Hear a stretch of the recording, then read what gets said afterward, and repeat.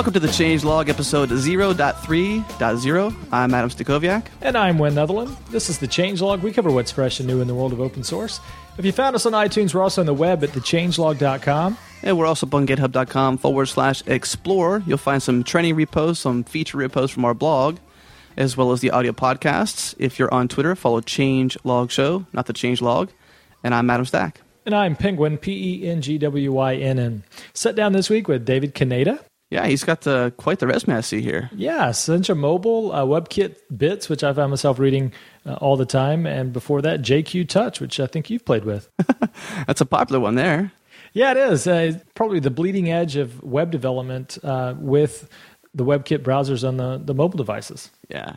I was pretty excited to hear that they were playing with SAS in this. Yeah, we're big Compass and SAS fans. If you've caught any episodes of the Changelog, you know that we're users and fans of Compass and SAS, and they're using it in kind of a unique way to do their theming with all of their buttons and controls and pickers and things of that sort. They're using a lot of variables and mix-ins and things like that. So what's cool about Sencha Touch? Sencha Touch lets you build web interfaces for mobile devices. You know, HTML5's all the buzz right now, but it's a way to do it without having to learn the native platforms, either Android or iOS. Very cool. And I guess this is episode 30, right? So that's 30 episodes for the Changelog. 30 episodes, and all roads lead to SAS, right? Yeah, right. Episode 1 and episode 30. And we're going to have those guys on soon to talk about a lot of the developments that have happened with Compass and SAS since we last talked to them. That world is moving so quickly, I can't even take it. It's hard to keep up with. Yeah, but open source moves fast. Keep up. All right, let's get to this episode. Let's do it.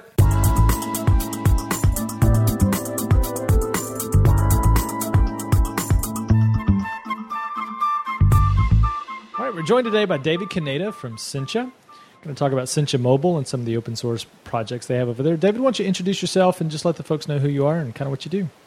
Sure. My name is David Kaneda. Before coming to Sencha, I ran a few open source projects, including JQ Touch. I also run a blog called WebKit Bits, which is about WebKit. And before that, I've sort of always worked within the design development industry. So JQ Touch, popular iPhone project. Tell me a little bit about how that came about. Sure. So I did my first iPhone app about 1.5 to 2 years ago. That was called Outpost. It was for Basecamp. That was a fully native app, which I did with a developer friend, Jim Dovey. And so as we put that out, I started to want to look into doing another app, probably for Backpack at the time. And but really wanted a little more hands-on experience with the development of it. And so after trying to learn Objective-C for a couple days and just not being too interested in the language, and then sort of at the same time, I just coincidentally was looking into the capabilities of WebKit and Safari on the iPhone. I started to see what was possible there, and there wasn't much in the in that arena that really covered that sort of native feeling web app. For those that don't know, JQ Touch is I guess, a fair comparison might be a more polished jQuery-centric IUI. Yeah, I don't want to compare too directly to IUI. I think, those guys were great, and especially, Joe kicking that project off, it was a great idea. I think the big thing that JQ Touch sort of brought to the table when we came out was, the use of hardware accelerated animations was a big deal, adding a lot more animations in terms of 3D and flips and things. And then we also just, by using jQuery, made it a lot more extendable by using sort of jQuery's event syntax and adding a lot of custom callbacks that IUI didn't really have at the time. So now you're part of the Sencha team. Give a little background about Sencha and its roots in XJS and what it aims to solve. Absolutely. So I came into XJS, which is now Sencha, in December. Before that, I had heard about XJS sort of in passing. I haven't done a ton of work in sort of rich internet apps like XJS does for the desktop. So their goal back then was basically to create the richest, most powerful JavaScript framework for mobile as they've done for the desktop.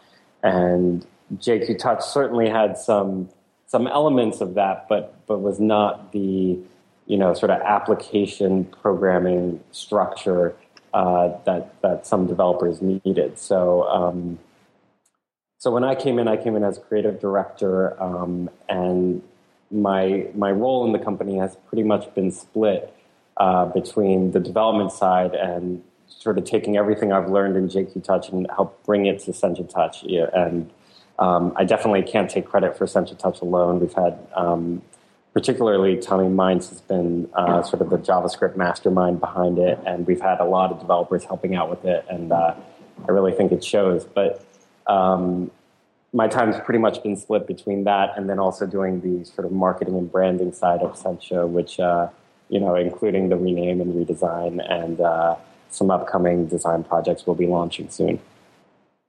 Looks fantastic. Now, Sencha targets not only iPhone and iOS, but also Android as well? Yep, absolutely. And so what are some of the challenges of hitting both of those platforms in one framework? Okay, so for those who don't know, both the iPhone and Android are based on WebKit, and which is a browsing engine that's also in Safari and Chrome. As PPK has noted in the past, there are a million different versions of WebKit. And so it was, to make it work on both platforms was actually a good deal harder than we thought it might be initially. There's a fair amount of operating system sort of interference with some of the elements on pages. For example, form inputs like text input and text areas are basically always controlled by the operating system when implementing WebKit. And so they can respond very differently to events or things like that. And then just general challenges in terms of screen resolution, especially with the number of devices that Android is on. And some minor differences in their WebKit versions. Talk about that for a moment. I guess the main difference right now between Android development and iPhone development, I think a lot of folks are making the comparison between Mac and Windows back in the day, where on the Windows side it was they didn't control the hardware; they only provided the software. It's much the same model. Now on Android, you've got multiple flavors out there, and it seems like they're reproducing all the time. What challenges have you seen in supporting, and I guess how far back do you support in that stack? Yeah, so publicly we're saying basically 2.0. Internally, we obviously highly prefer a 2.2 or a Froyo. Has been, just has done wonders for them in terms of their JavaScript processing. I think the iPhone has always had a small advantage in regard to animations from having core animation built into the OS. So even in Safari, when it's doing a WebKit or a hardware accelerated animation, it's using the operating system level frameworks to accomplish it, and I think it shows in the smoothness of the animations. So in that way, I think Android's still.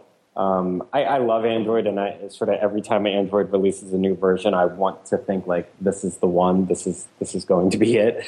But just personally, I've always found iOS has offered a far superior experience. One of the things that attracted me to Sencha when I first saw it was the fact that it was intuitive yet not native, and by that I mean it's an interface that is very intuitive if you used either platform. But it doesn't try to go that last 5% to really emulate the operating system, which seems like always leaves the user just wanting a little bit more, because web apps are web apps. They're not native apps. Yeah, I mean, we've done, I think, a fair amount so far in terms of replicating a lot of native stuff. There's the biggest thing and biggest talking point a couple months ago was just sort of emulated scrolling, momentum scrolling, and the ability to fix, elements to a certain position on the page and keep them there. This has always been like a challenge in mobile WebKit. They've just never built it in because of some OS type restrictions. It just hasn't been possible. So we have to sort of fake it with JavaScript. and CSS. So, once that was out of the way, we sort of moved on to a whole range of different native feeling components like carousels, pickers, things like that.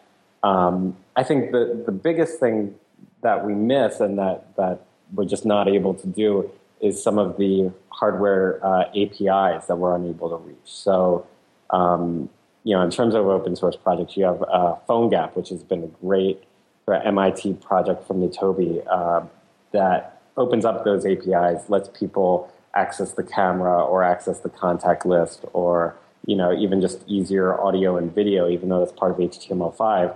You can actually get a more polished experience with them, using some built-in native APIs. You've got a blog post. This is actually your blog post. I didn't realize the byline the first time I read it. Getting Sassy with CSS. We're big fans of both Compass and Sass here. Episode 1 of the Changelog was about Compass and Sass. Oh, was it? I didn't realize that. And we're going to have Nathan and Chris on very soon to talk about the latest and greatest Sass 3.0 and Compass 1.0 items that are out there. But talk a bit about the architecture of the themes in Sencha and where Sass plays into that. Definitely. So that the theming has been sort of my brainchild in the project in regards to development. That's been my major contribution. And I just think it's the most flexible sort of framework theming I've seen yet. And I'm just super excited about it. So basically, Sass and Compass at a very core level provide you some tools in CSS that you've never had. They abstract CSS to the point where you can use functions, variables, things like that. In regard to creating a framework, a framework that includes a UI layer, especially like Sencha Touch, having flexibility and sort of making those style sheets as compact as possible is a huge goal, because customizing one's app is probably one of the highest priorities. And so we've done a lot with Sass and Compass in regard to making color variables, sort of overriding variables.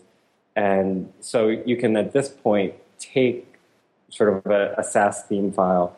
All you have to do is include our theme file, our Sass file, and then you can basically overwrite variables like base color or highlight color or active to change the entire look and feel of the application. Do you have a preference between the indented old school Sass style and the new SCSS?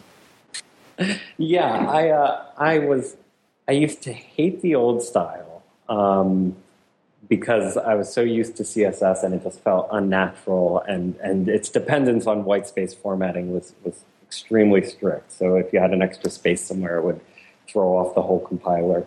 Then we made the switch to Sassy CSS, the SCSS, and then I missed the old one because it was so much more compact.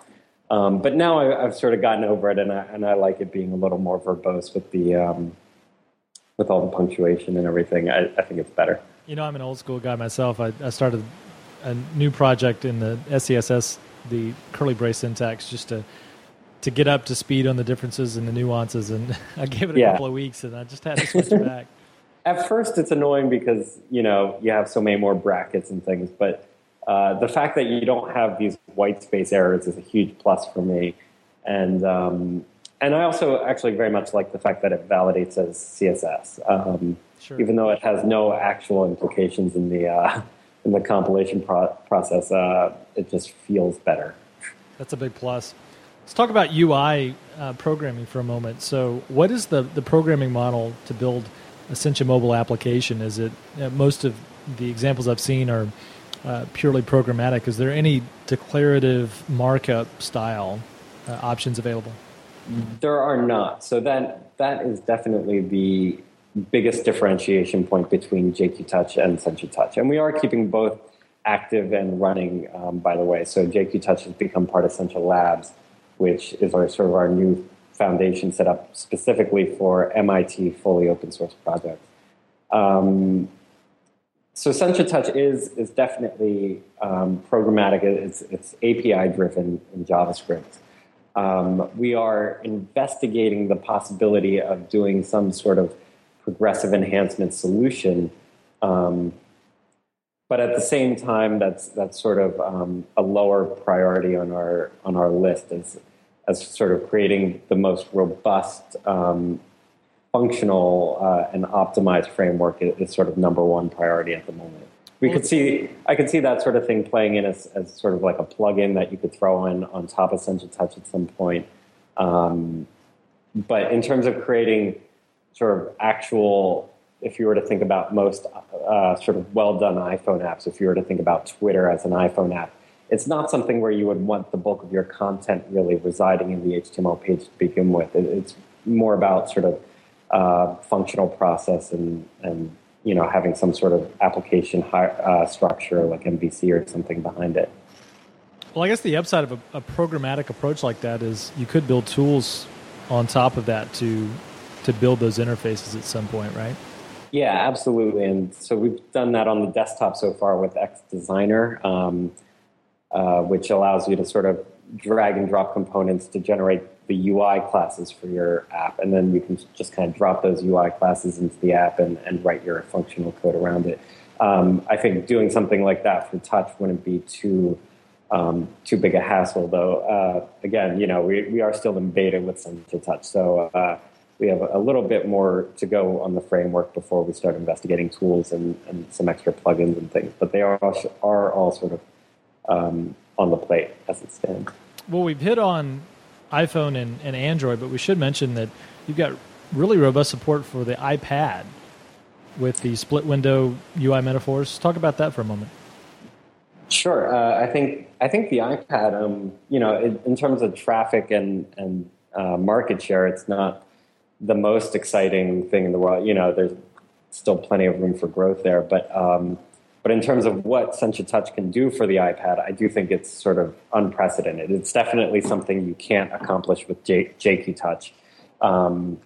You can make very native feeling iPad web apps with Sencha Touch because of all of the sort of layout and data options that we've brought over from XJS. It's really just, at its core, Sencha Touch is really just an app framework. And so sort of the more resolution we can give it in still having it be a touch-based API, a touch-based UI, the better, the more impressive I think it becomes. We've got some impressive demos up on the website. One of those is the Open Congress application. It looks like you guys are using APIs from Sunlight Labs, which were on episode 013. Did you have a hand in building that one? I guess the Geo Congress app is what I'm talking about. I helped design that app, and I helped style that app, and I helped a little bit within the structure, but really that was mostly coworkers. I spent the majority of my time, so my demo was sort of the Kiva one in terms of programming. I did the majority of the programming on that one, and that was more of a lesson for myself. I just wanted to make sure I put an app out there before I started marketing the thing. Well, since we are an open source podcast, let's talk about licensing models for a moment around not only the mobile platform, but the other projects that you guys have. Sure. So, like as I mentioned, just real quick, so we just recently launched Sencha Labs. JQ Touch is in there. Raphael JS is in there, who I understand was on a few weeks ago as well. And then we also have a variety of sort of node-related projects, which we're putting on there, including Connect and Express, which are some great sort of, server-side JavaScript projects. I think that's one of the most exciting things happening in tech right now is the stuff happening in Node. And I know we hope to look a little more into it as, we develop our framework further, but so that's all under Sencha Labs at the moment, and we will be getting a site up to better highlight those projects soon. And then there are the projects which we offer commercial licenses for, including XJS, XGWT, which is a native port of XJS to GWT, and Sencha Touch.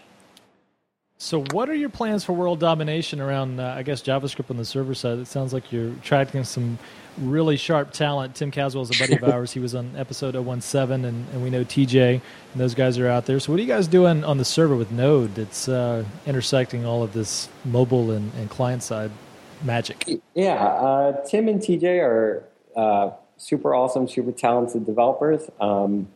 Unfortunately, I can't really disclose everything we're looking at right now. But you're going to give us a scoop when you get close. Yes, I will definitely call back in with the scoop. But I don't know what I know a variety of things that we're looking at as far as inclusion with the framework and some of the possibilities that it's opening up. Are just incredibly innovative. I mean, I just haven't seen stuff like it before, but I don't want to bound the company to a certain direction, especially because that's not really my field. Sure. Well, we come to the part of the show where we kind of turn the episode upside down and ask our guests what's got them excited in the world of open source. So what's on your radar? What are you anxious to play with? Yeah, I mean, we've already covered most of them. So I'll be honest and admit I haven't tried Node at all yet. And some of the things I've heard in terms of performance and optimization, I just think are sort of amazing. So, I mean, that's a big thing I want to get into is learning Node. As we mentioned, SAS and Compass are probably my favorite two new technologies this year I've found. I just sort of can't get over how much easier they've made style sheet authoring. And I can't even think of doing a one-page site now without using SAS and Compass because it just makes it that much easier. And then I don't think this qualifies as a open source technology. I mean, no, it's open. So the Yahoo's YQL has also been just a new thing I've just sort of got onto this year, which is incredibly cool. I mean, so for those who don't know, YQL is a sort of a developer tool from Yahoo that allows you to sort of query the web in a SQL-like format. And this can be sort of anything in regard to it could query a REST-based XML API, or it could query a JSON API, or it could even just screen scrape pages. It can do all of this with SSL authentication. I mean, the power behind it is just kind of immeasurable in that, especially when I was putting together that Kiva demo, I think one of the coolest things you realize when you're working with YQL is the second you join two data sources as if you were joining two tables in MySQL. And it's really just sort of these data sources on the internet of these API endpoints, and it's actually combining data from the server side. And no matter what you use, it'll spit back the data it gets in JSON format. So for web app developers, cross-domain issues have always been a huge sort of burden because you can't really request certain types of APIs from different servers as a security precaution. But YQL actually removes a ton of those issues. So for web app developers, I think it's just one of the coolest technologies I've seen. Fun time to be a mashup developer for sure. Yeah, definitely. Well, thanks for joining us today. I can't wait to continue to play with Sencha and see where the project's headed, especially as you close in on 1.0 and what great things the listeners are going to build with it. Definitely. Thanks for having me. I think we have a ton of good stuff coming. So there are plenty more secrets before 1.0 actually drops. But yeah, and I should also mention real quick, we are going to offer commercial licensing on Sencha Touch, just like we do with XJS and GWT, which are split between GPL and commercial. And we will be announcing that within a week. So that's coming very soon. I know there are a lot of people waiting to hear that. Great. Looking forward to it. Thanks, David. All right. Thanks for having me.